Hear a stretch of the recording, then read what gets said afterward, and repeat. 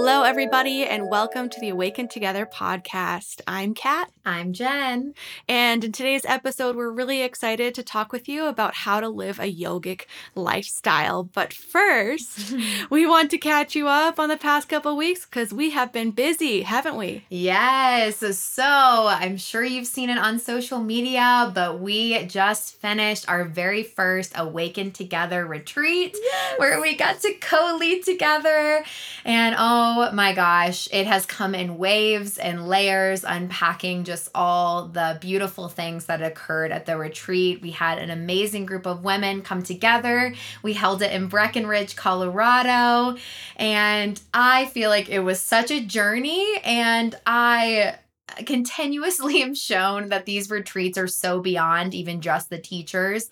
There is this really spiritual component that comes through when people gather with similar intention and set the space, and just the lessons that came out, the emotional releases that came out, the epiphanies, the synchronicities, the play, the fun, the wild, the good, the bad, and ugly. All of it was all there, and I think it had just so much soul meaning to it. And I know everyone has their own take and experience from it, but to me, it was just so special. And it was also so special to get to meet friends that I've only had relationships through online and get to meet in person, as with Kat, just the people that I've been able to meet virtually and then get to meet in person. It's just so special. What about you, Kat? Oh yeah, it was pure magic, pure love. What an incredible group of women we had come together. There were 10 women and then us. And to give you a little lowdown of all the things we did, I mean, this will just scratch the surface, but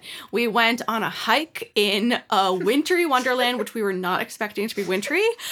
We found ourselves in hip distance of hip deep snow at some points, and it was hilarious. We all made the best of it, and actually it was pretty enjoyable, and we learned a lot too. I call it group trauma bond. We came out different people. It's so funny. If you want to learn more, you gotta go to All Trails and read Jen's review on the Barton Creek Trail. Yes, we'll post it on our Awaken Together. I decided to make a tale of the story. It was hilarious. I promise you it's worth reading. Yes, but between that, hiking, nature time, spiritual work, we did Reiki, yoga, all plant-based foods, astrology talks. There was a plant medicine circle. We had some inner child playtime, dance parties. What else? And we manifested a mama and baby moose into the backyard of our house. And they hung out for like hours. And it felt manifested. It felt like we had drawn in that energy, and it felt like they felt safe with us. It was the coolest thing just to see them comfortably sitting in the backyard looking at us through the windows, and we were just eye contact, just jaws agape, like, oh my god, it was incredible. It was beautiful, and we are like so looking forward to future retreats. We want to keep growing this Awaken Together family, and yeah, it's awesome working with you, Kat. Oh my god, likewise. It was just incredible, and we're so excited to announce more to you all first here, our inner circle, in just probably a couple weeks. Yeah, we're working. Yeah, we're getting stuff on the books. So for today, how to live a yogic life is our topic, our theme. And in yoga teacher training, which Jen and I combined have a collective 800 hours of yoga teacher training between us. And so today's episode, we're going to focus heavily on the first two limbs of yoga. These are called the yamas and the niyamas. And just to give you some context of where these fall in the 8-limbed path to enlightenment, these are the first two, like I mentioned. So the yamas, they are the abstinences, the things you don't do. That's how I really think of them. The things that you don't practice, you stay away from, your restraints. They're also commonly known as. The niyamas, now these are commonly known as the observances. I like to think of them as the things that you do, the practices that you embody in your life. Yeah, and I think so much of the yamas and niyamas that we're going to cover today, we've kind of covered indirectly. These are a lot of the principles that fall under spirituality. But I think the main difference, I often forget how much my yoga teacher training and my experience on the yoga mat and with these practices, how much that has created a lens that when I take in more new age and spiritual belief systems, I'm also kind of filtrating them through the yamas and niyamas and some of these. It's 2 of the 8 limbs of yoga, which is a whole system. Yoga is so much more than just what you see on social media. And this is really like some of the basic principles. One of the books that I read in yoga teacher training, it's called The Yamas and Niyamas, Exploring Yoga's Ethical Practice by Deborah Adele, and Adele. This book was one I read in yoga teacher training, and it really helped to take these concepts and make them more modern to our day-to-day, which is definitely shifted from when they were originally written out. But yeah, it's sacred to learn through this lens. And I think rereading this book and looking at this, even to prepare for this podcast episode, remembering my little mind when I first took all this information in and seeing how much it has applied through my years of spiritual growth. It was a real moment of reflection just to look back and even prepare for this podcast episode. Love it. So like Jen said, the asana, yoga postures that you commonly see or maybe think of yoga as, that's the 3rd limb. So there's like a whole set of principles, kind of you can think of them as the yogi commandments that you should in theory be doing before even stepping onto your mat in order to live a yogic life and prepare your mind and your body for these postures. So poses, asana, that's the 3rd limb. The 4th limb is pranayama. This is breath control, something that we're not commonly taught how to do in at least the United States, in Western civilizations. But in Eastern civilizations, it is more commonly known, and not all to say, but it's an ancient practice that really teaches you how to channel your breath and think of it as your vital life force energy. It's really powerful stuff. Then the next limb is called pratyahara. This is withdrawal of your senses. So taking out the external stimuli and just bringing your awareness inside. From there, the next limb is called dharana, and this is concentration of your mind, your inner focus.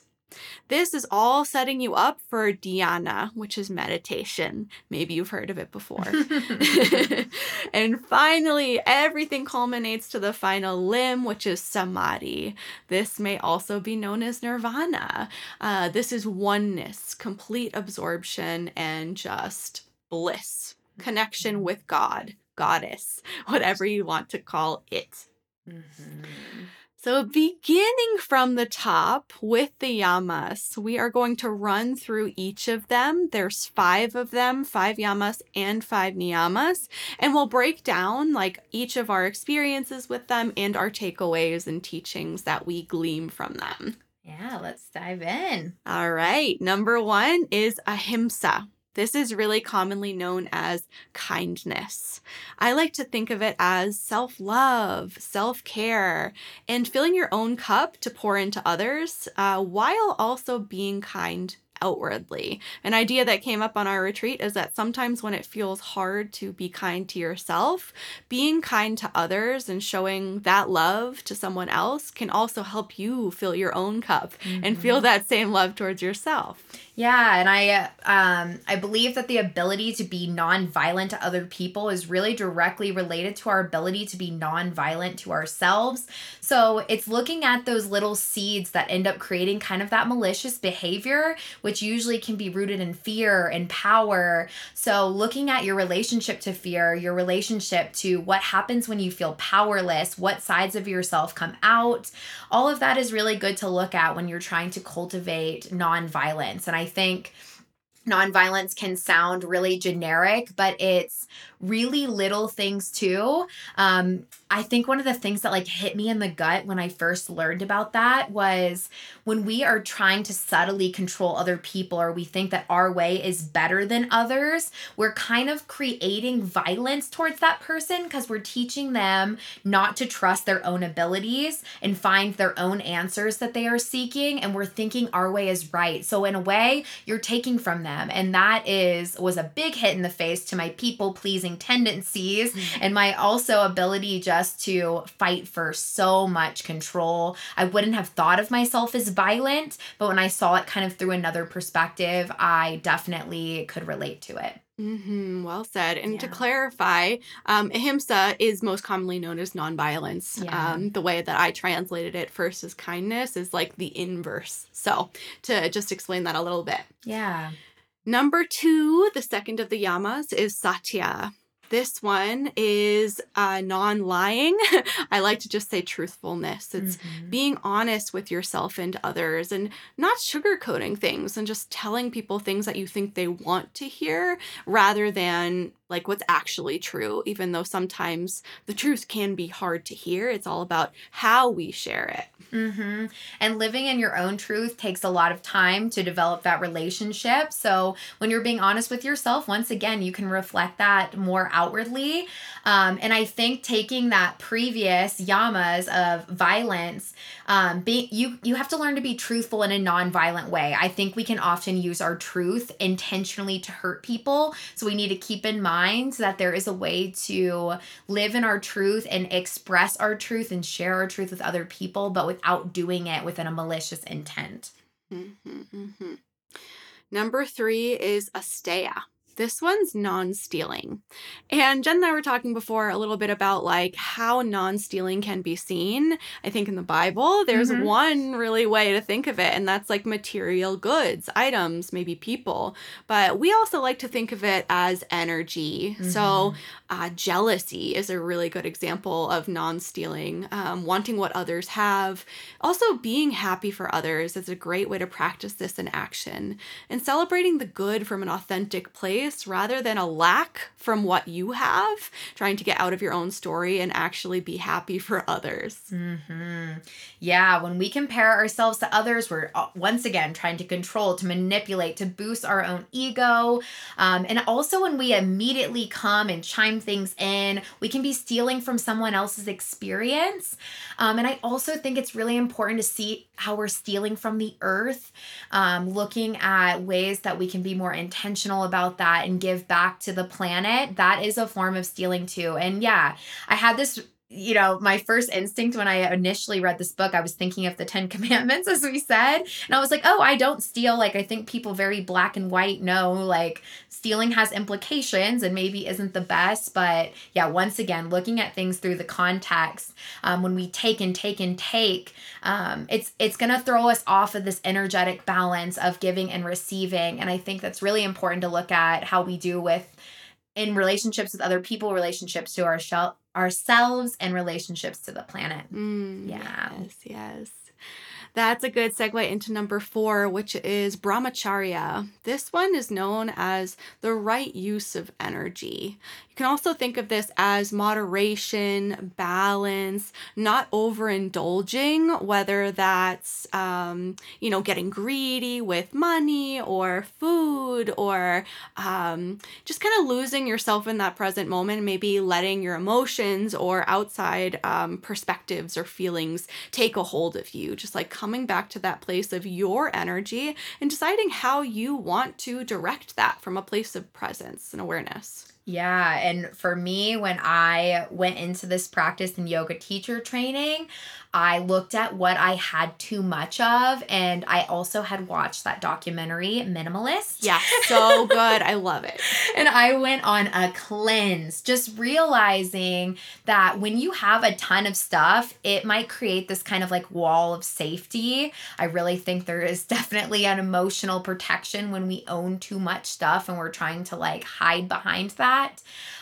But it scatters your energy. You're always paying attention to so many things within your environment that you can really lose that connection to self.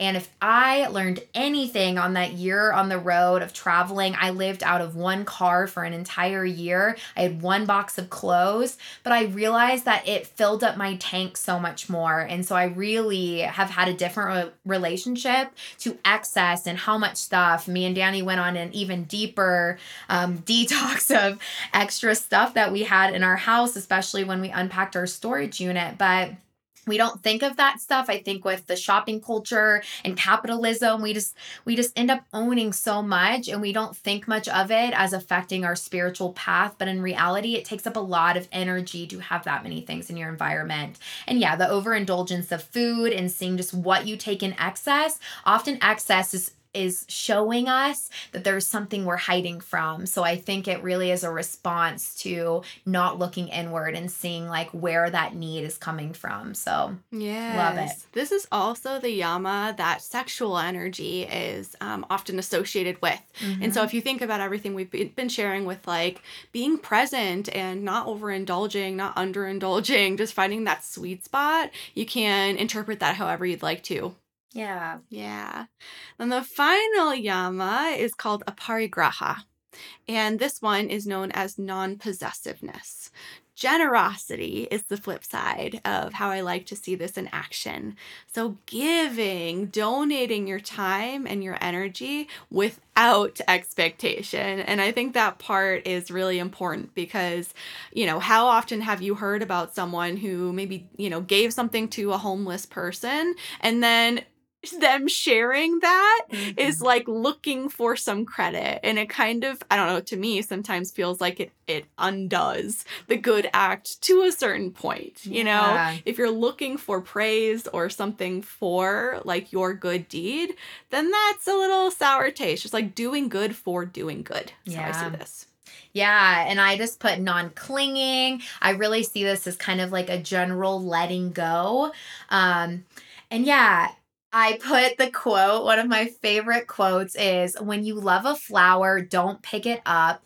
Love is about appreciation, not possession. I try to think of that all of the time, that we can appreciate stuff without having to attach ourselves so deeply to it. And even like that overly clinging just creates this energy as well. I think of that in my codependency as well. So really just letting things be and realizing that when we tightly hold on to stuff, there's an energy behind that can get in the way. Beautifully said.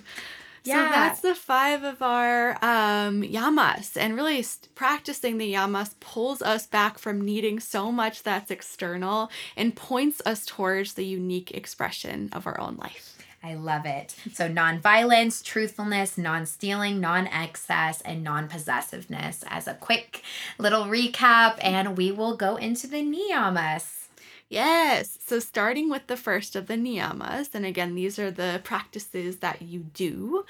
The first one is shaucha. This one's commonly known as purity, and we can look at this again in so many different ways in our lives. One really direct way that comes to me as a health coach is eating organic, local, whole foods, and actually caring about living a clean life. Also, the more direct ways of like showering. I remember one of the early principles I learned in yoga teacher training was that you should show up to your mat clean. Like ideally, if you can, and life I know can get crazy. Sometimes we go right from work, had a sweaty day, whatever. The idea is that your mat is a sacred space and you're bringing forth your best energy so that you can really channel that and work through it. So showing up clean for yourself, for others, and just approaching it from that pure place in that sense. I was very scared of the word purity with all the purity culture of church. I remember when I first read it, I was like, oh gosh, here we go down that rabbit hole again. But honestly, yeah, looking at everything through an energetic context is super helpful. I see this as just purifying our bodies, thoughts, and words.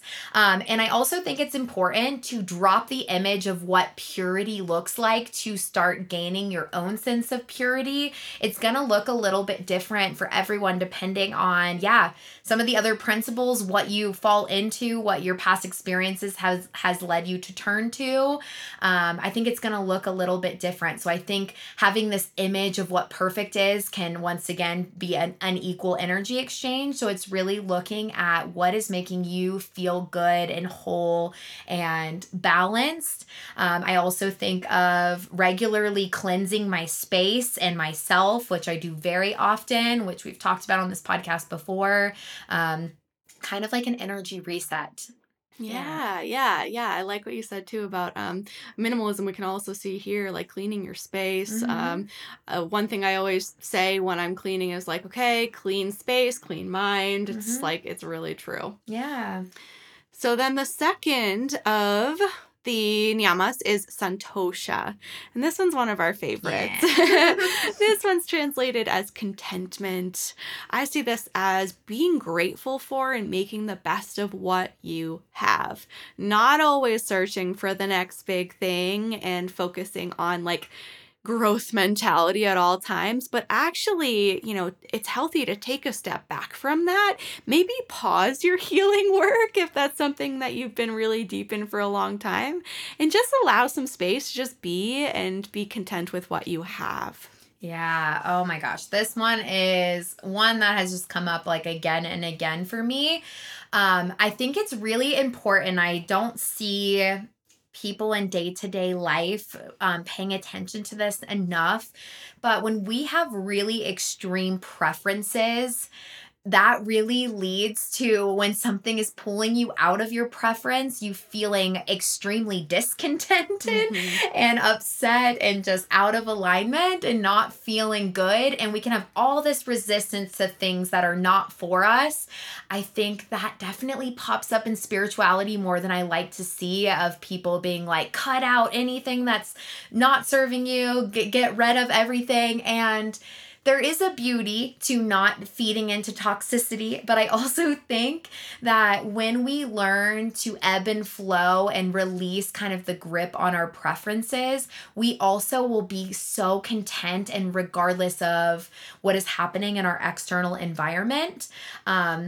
I really did a lot of work on that early in my spiritual journey of looking at what I preferred and why. And I started intentionally practicing making myself uncomfortable, doing things with like less convenience so that I could learn to find reframing and just overall contentment regardless of what was happening. So yeah, look at that. Look at maybe where you lean and kind of hold an aversion to certain things, and look at the why, because that really can probably be where you can explore to find more joy and just the ebb and flows, the ups and downs. Yeah, more flow in life is such a goal. And I also put to gratitude practice. I think contentment is also really easy to fall back on when you have a good practice of reflecting on the things that you're grateful for. I love the practice of waking up in the morning and picking a couple things. I also usually do that at the end of my yoga asana practice. Gratitude can link us back. So if you're noticing that there's just a lot of trouble finding joy, maybe even reflecting on that as well. Yeah, and for all our science people, it has been scientifically proven that practicing gratitude actually uplifts your state of being, your mood, and has physiological positive effects as well. So very nice. Check out the Contentment. Contentment. Yes. Then the third of the niyamas is called tapas. There's a lot to this one. It's often said as self-discipline. In yoga, we say it as heat or internal fire a lot. It's leaning into discomfort. And, the first thing that pops into my head is like holding plank pose. Like we all hate it. Who actually likes holding plank pose? We do it because we know it's good for us, and that, future us will be happy that we actually stuck through it. And there's a pride that comes with that too. I think the shadow side of self-discipline can be seen as like, forcing yourself to do things that don't actually serve you or don't feel good or don't feel, aren't actually aligned, like starving yourself, or like pushing yourself to do poses to their most fullest, advanced settings just because that's what other people around you are doing when that's not actually what serves you. So I kind of prefer the word integrity, and that's holding yourself high to your own goals and standards. Yeah. We were talking a lot that this one's touchy because self-discipline can really create like a visceral response because we've been fed so many ways that we need to do things right that it can feel really kind of disgusting to feel like you have to like have this hard self-discipline towards something. Some people really thrive in self-discipline, and then other times it just has kind of like a yucky feeling. I also think there's a lot of context within this one that you're reflecting on kind of your own path. But yeah, building a routine that is actually kind of like my happiness formula. I found like a way where I can invite in a lot of body work, reflection, meditation, but in a way that's pushing me, but also not like choking me and making me feel so tightly gripped that I end up just releasing it. And I've been able to keep that little formula for myself to stay on track. And I've done it for 3 years, and it's given me enough ease and space, but also has applied me to something that I can reflect back on to continue to grow and develop my soul. So, yeah, love. And something you shared reminded me too that this niyama in particular, there can be a lot of ego attached to it. Yeah. Right? When it's like maybe too focused on, maybe more than the others, not taken in balance. Ego can be tied to it too, of like, well, I'm a very disciplined person. Or, the people who we see not straying from any plans, and then it actually causes some dysfunction in your life. So just look out for that too. Yeah, and I think because it's self-discipline, it has to do with self, and often when we find this like magic, we also want to push it onto other people. I definitely was guilty of this early on in my journey. Especially when I started doing yoga, I was like, everyone needs to do it. And then when people weren't doing it, I was like, you're missing the point. Like, still, definitely so much attachment to ego, thinking that, everyone is so structured and so built differently. We know about soul blueprints and this stuff. And so, a routine that makes you feel like it's pushing you for growth is going to be very different person to person. So I think there's sharing your experience, and then there's, does your whole thing fall apart the second other people aren't doing it with you? And is then that really self-discipline? So reflecting on that too. Definitely a good point, Kat. Yeah. Then the fourth one is Svadhyaya. We could talk about this one for days. This one is self-study. If I am not the queen of self-study, I do not know who is. Enneagram, Myers-Briggs, human design, astrology, all of it falls in here. Yes. It's being the watcher or the witness of your thoughts. Checking back in with yourself on how things are going periodically. And I mean, if you don't have those points of mindful check-in with yourself, how will you celebrate how far you've come? Sometimes, when we're just looking forward and not studying ourselves and our past and having these mindful moments of reflection, then we're just looking towards, what's next constantly, rather than being content on where you are and how far you've come. Yeah. So this is really kind of the epitome of spirituality's shadow work. For sure, it's really unpacking the boxes you've created around yourself. It's looking at your belief systems and what is inside of that box, what you can release. It's unboxing yourself from those things. It's releasing ego. It's releasing old wounds. And you do that through a lot of self-study and reflection. And the witness is something in yoga that you just learn again and again and again. And it's like the watcher of your thoughts. It's seeing what you're doing, which comes from a real place of mindfulness. But when you notice like those little subtleties in your body, you notice like, oh, I just tightened up when somebody said that. I just did this. And then reflecting on that, it's taking those responses to where you can figure out the root cause so that you can be moving through life in the present moment very intentionally. And as Kat said, this is something that you are going to keep coming back to because we're in a constant state of growth. So self-study doesn't really end. And I think a lot of people in the spirituality world, it gets exhausting overlooking at yourself. And I think there's definitely like an excess that can happen there where you're just like dissecting absolutely everything. Um, but I really think that self-study can be so fun if you do it from like a more lighthearted place of like, I'm just trying to figure out why I do what I do. It's not because something's wrong with you. You just have to constantly check in on the things that you're picking up. We're living this life. We're responding to circumstances. We have different relationships with different people, and all that stuff is constantly at play in how we respond and move through things. So I think the self-study, I find it very beautiful that it never ends, and I don't put as much weight on it. I think some people feel that they're going to get to the bottom of all of it, but I don't really think there is a bottom. It's more just a constant check back and reflection, like you said, Kat, and it comes in layers. I think you have to do a ton of it at the beginning, because if you've never done any intentional work, there's going to be a lot of stuff that comes up early on as you start unpacking those traumas and